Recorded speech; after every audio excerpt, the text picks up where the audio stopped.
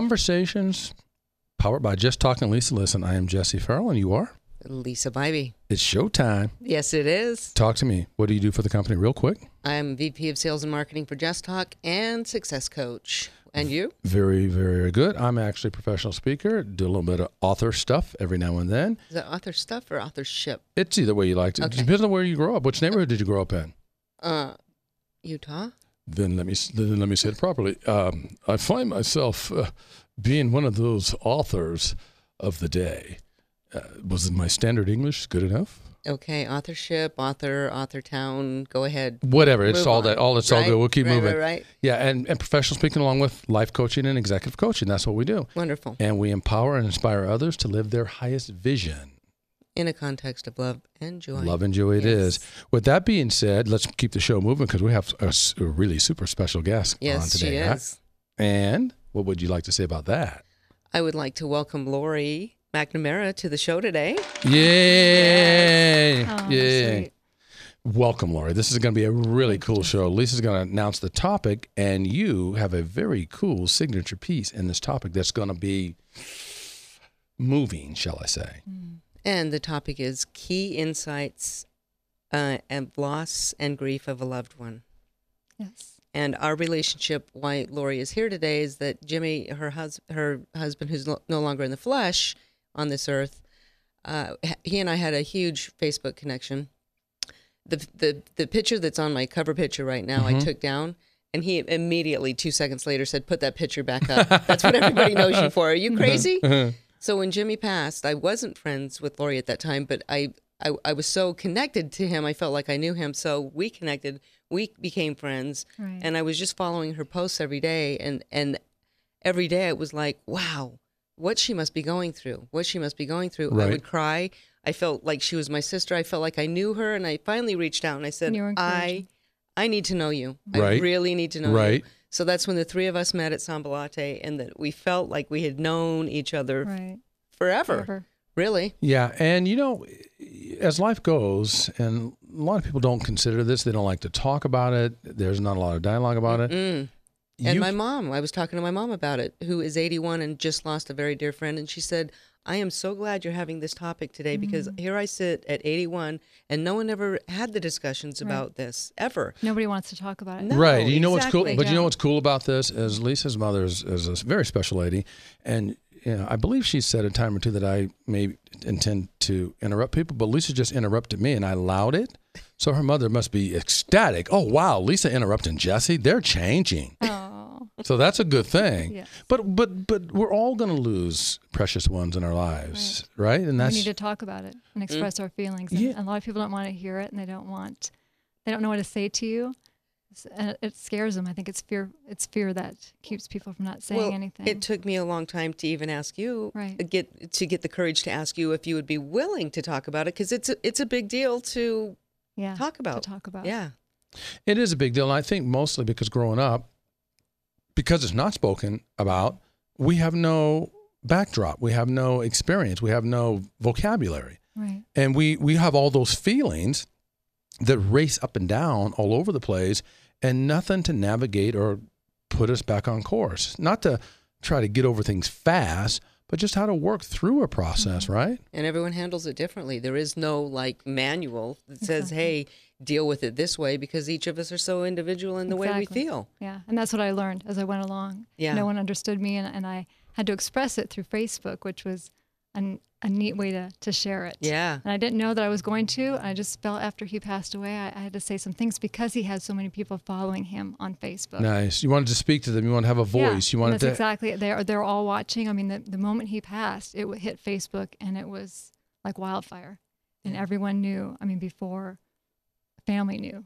And they wanted to share their condolences. They share. wanted to find a little detail about. We tend to want to Yeah. know what happened, right? Everybody wanted, yeah, exactly. And that was hard. You don't want to share that right away. I mean, I was still in shock trying to process because it was not a prepared thing. It was sudden, very sudden. Went to work one day, came home, and there he was. It wasn't like I had time to prepare. We were having a weekend together. You're right, and So- you seem to be a processor anyway, someone that likes to really think things through before you respond. I don't get the sense that you're a reactor. I get the sense that you respond, which is a more powerful way of of having a dialogue and a communication. So when something like that happens, you don't even know how to respond. I would imagine when you say I was in shock, tell us what in shock felt like. What it felt like, that's a hard one. You just don't know what to say. People watch me. I'll tell you what people saw. Okay. Yeah. Because my pastor's wife said that. She goes, you were torn, you were crying, and then you were trying to be hostess, because that's who I am. I had all these people flooded my home. Yeah. In the midst of it, I mean, Jimmy was still there. They hadn't taken him away yet, and suddenly I've got people showing up left and right, and I'm trying to be hostess to them and not spending time processing that, what you need to process. I didn't have time. I should have been sitting with him or just doing something, but I was busy entertaining, making sure everyone was okay that was showing up at my door.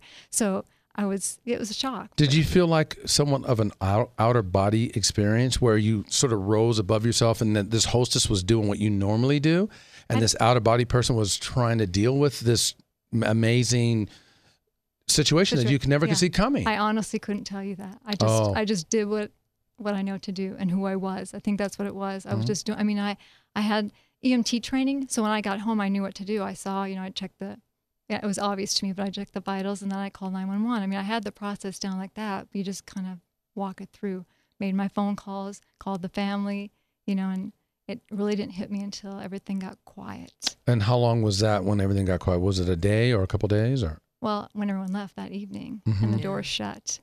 And now it's just you. And now it's just me. Yeah. And that was probably, now I'm going to cry.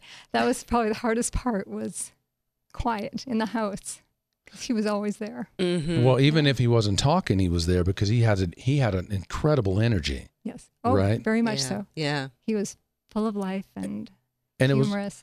was as much the energy maybe that you were missing as much as even the presence, the person. Yeah. And the silence is like loud.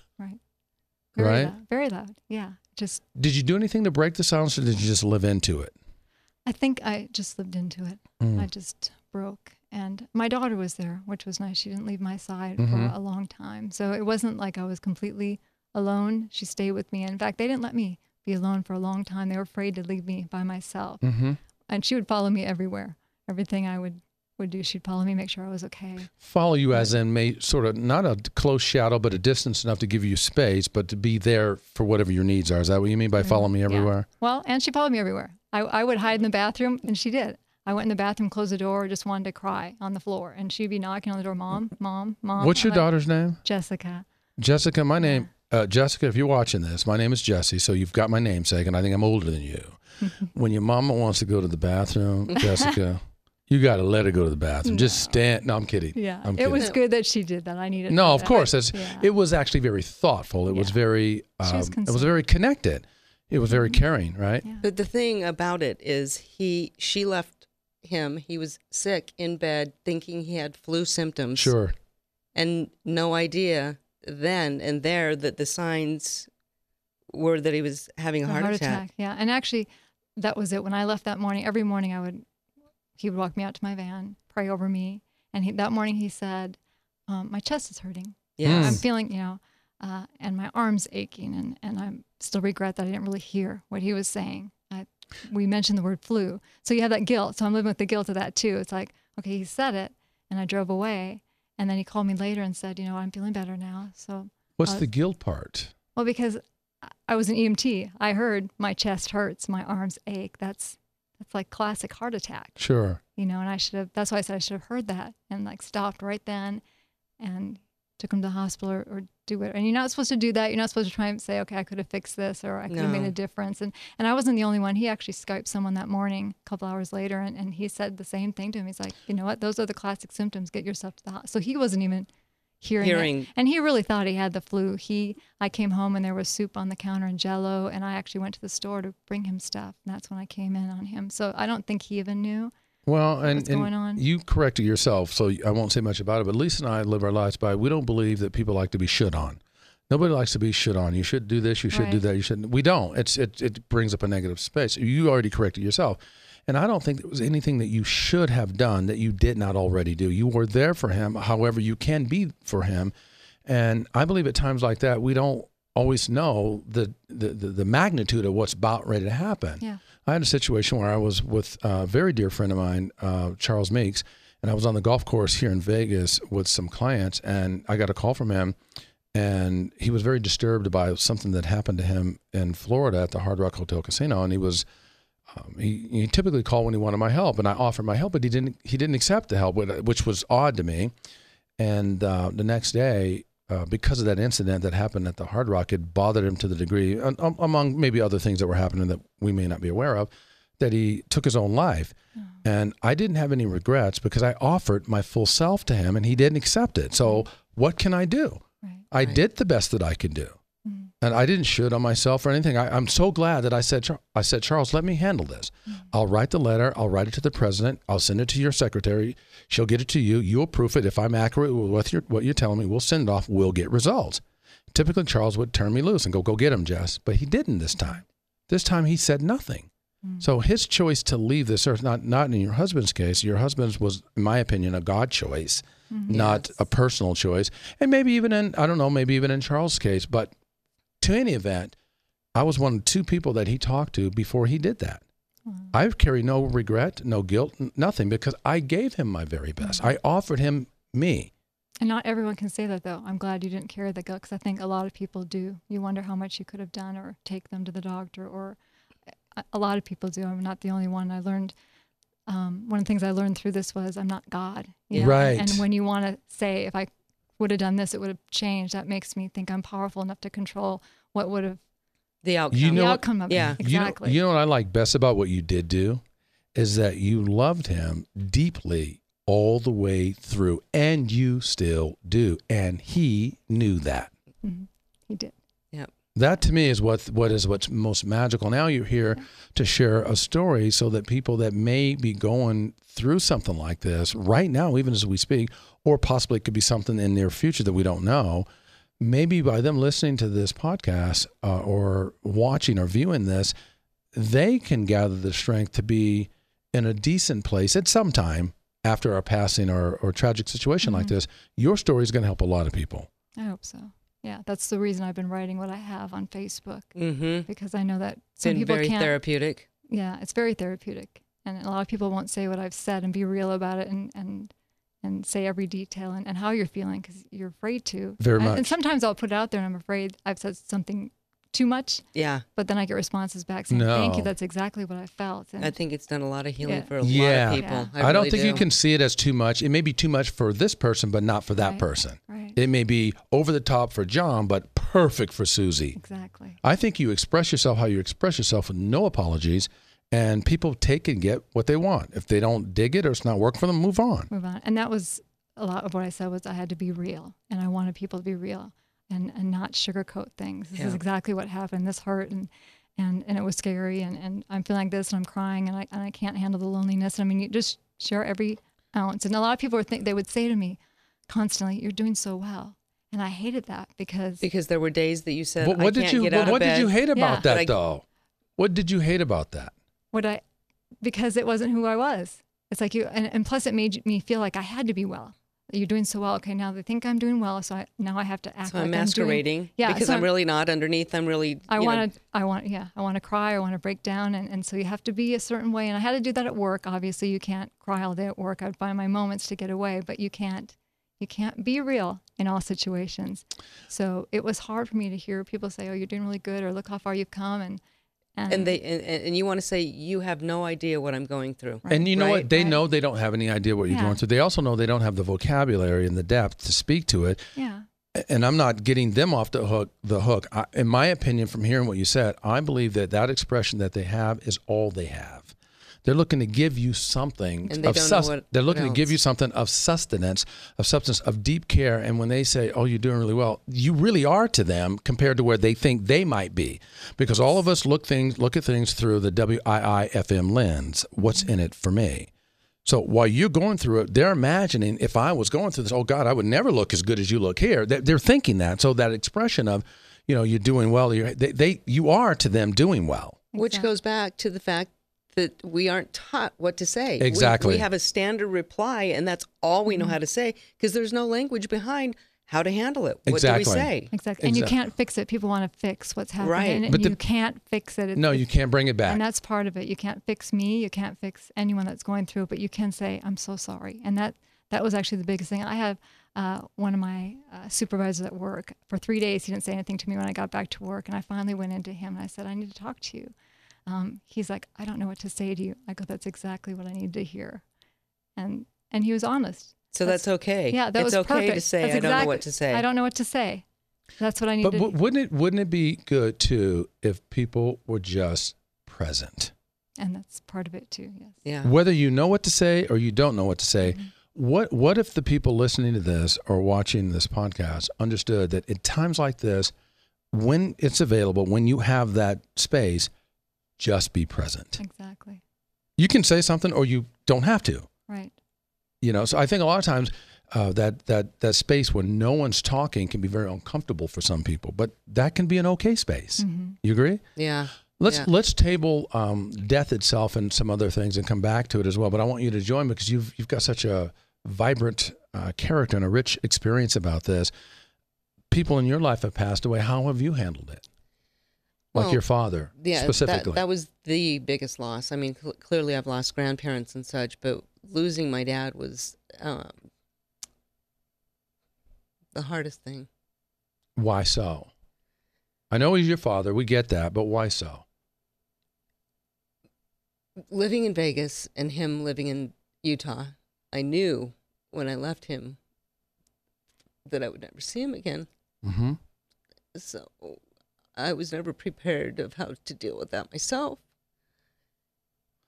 But you actually dealt with it quite powerfully. I saw that when I was there. I won't get into all the detail, but I'll tell you as a witness, you dealt with it quite powerfully. Your family counted on you to show up, and you did.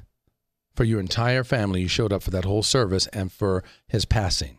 Well, for the longest time, I couldn't cry. I would watch movies wanting to cry because I knew that I had so much inside that there would be a dam that would break once the tears came out.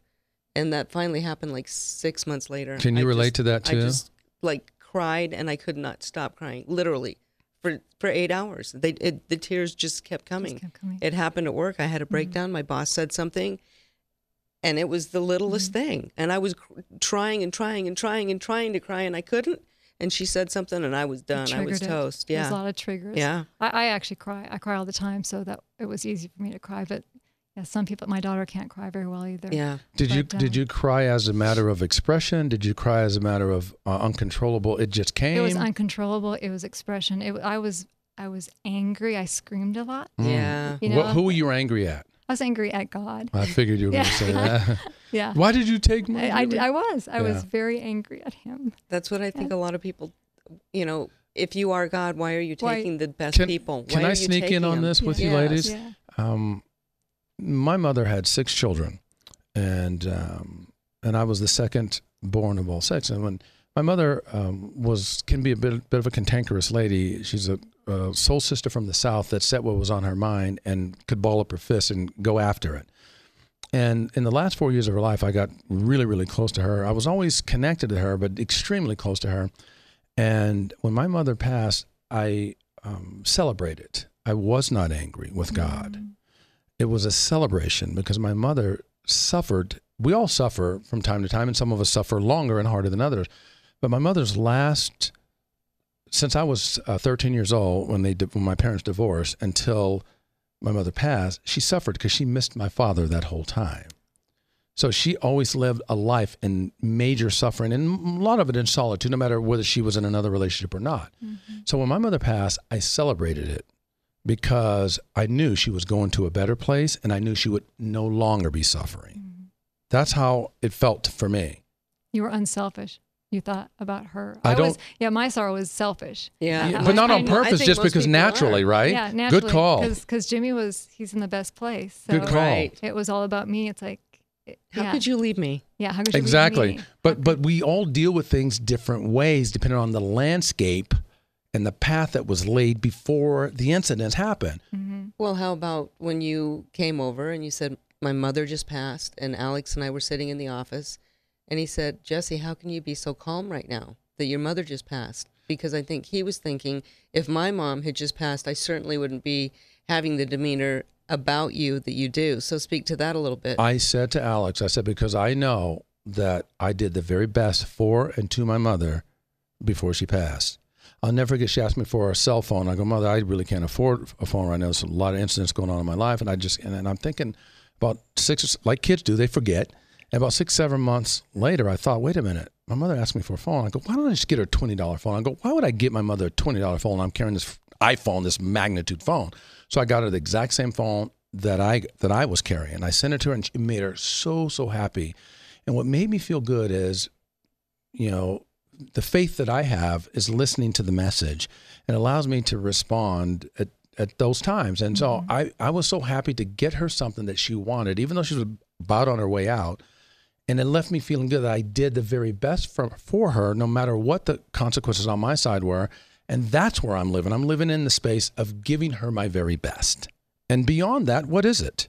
What is there? Right. You had no regrets. No regrets, zero. Now, would I like to be able to have a conversation with my mother? Sure, that would be wonderful. We had a great, colorful relationship, but is that possible? No.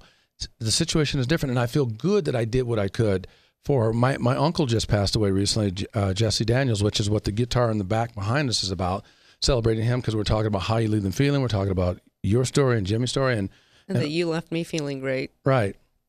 And when he passed away like that, I canceled all my coaching sessions. I got straight to the hospital because it felt serious.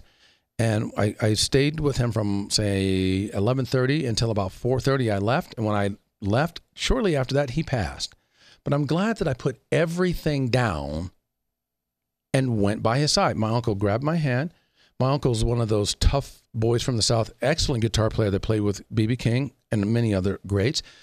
And he'd never hugged me. He'd never kissed me. He'd never told me that he loved me, except for that day. Wow. And then he grabbed my hand. Yeah. That's nice. Perfect. That's my uncle. That's awesome. And so he grabbed my hand and he pulled me close and he loved me, told me that he loved me. And he told me, keep living your life the way you're living it because you're doing it right. And we all need to follow that. And I knew he was leaving me because he held me for 15 minutes. Oh. I knew he wasn't going to stay on this earth. Just like your second mother. Yeah, my second mother, when I went to visit her, her eyes were glazed over.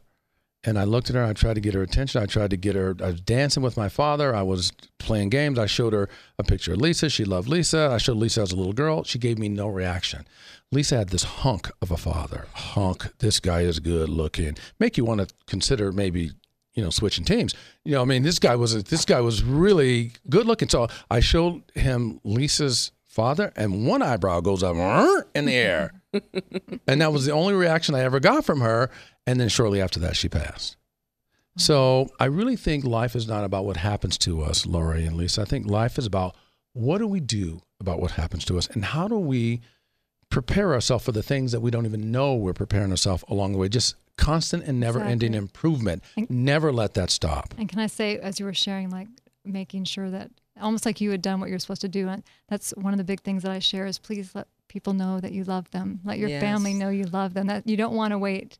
And my daughter, that was big. She didn't know if she told Jimmy that I love you, but she did because Jimmy had told me that. So you that's really important. That's very important. You have no idea when. You don't know. My Uncle Jesse, he never really said "I love you" those actual words until that day, but he always showed extreme care and extreme sensitivity, and he always wanted to make sure my mother, Willie Mae Farrell, that her kids were all right. He always checked on us. He was incredible. He really was an incredible person. That was his way of showing love. Or if things aren't right with people in your life, make it right. Make it right now, because you never know if tomorrow will come. All we know we have is right now. And you don't want the regrets. No, you don't. And see, because the regrets are hard to shed. That's another layer. Let's talk about some grief cycles really quick. You want to read the 5 stages of grief? So I really want the people to get from this, especially with Lori here, who's just going through the denial, anger, bargaining, depression, and acceptance are a part of the framework that makes up our learning to live with the one we lost.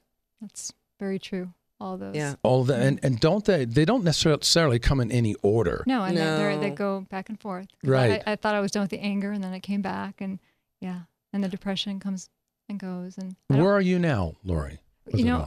acceptance, is that what you had said? Yes. Yeah. Yeah. Interesting, because I mean, obviously I accept that he's gone, but acceptance of what I'm going through is really hard. Like the loneliness. I'm like, okay, you know what? I'm embracing this for the first time. I'm embracing the grief. I'm embracing it instead of trying to run from it.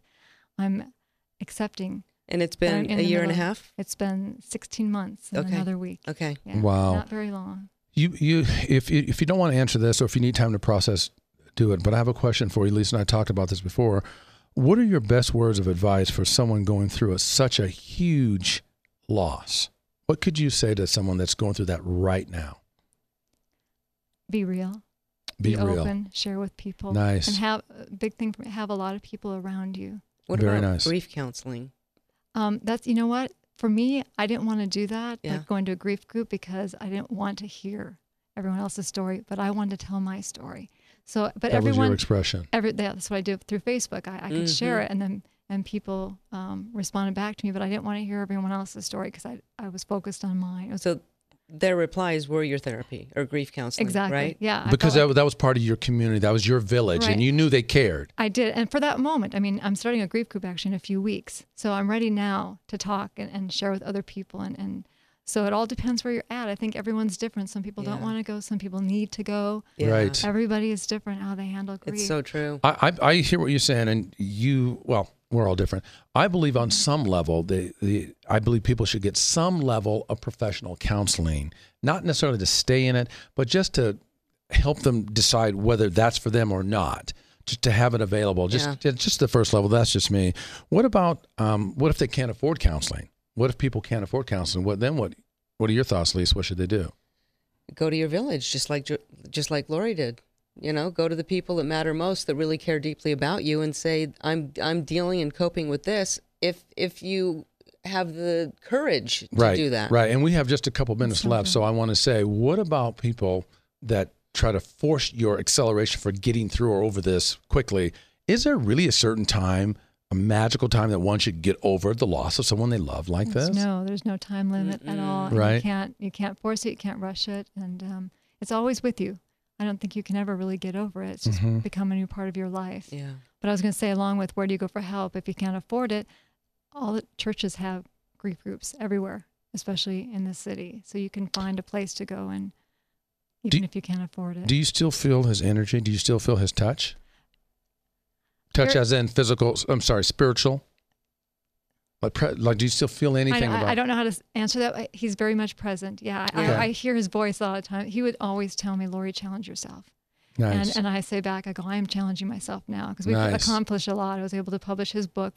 After he passed away, I was able to do the CD we were working on. We had a lot of things undone, and I took care of those and started our ministry that we've been doing to the elderly. And right. So I that's the book you shared with us? Yeah, I kind of look back and I'm like, I'm challenging myself now. So. Well, I'll tell you what, we have less than a minute left.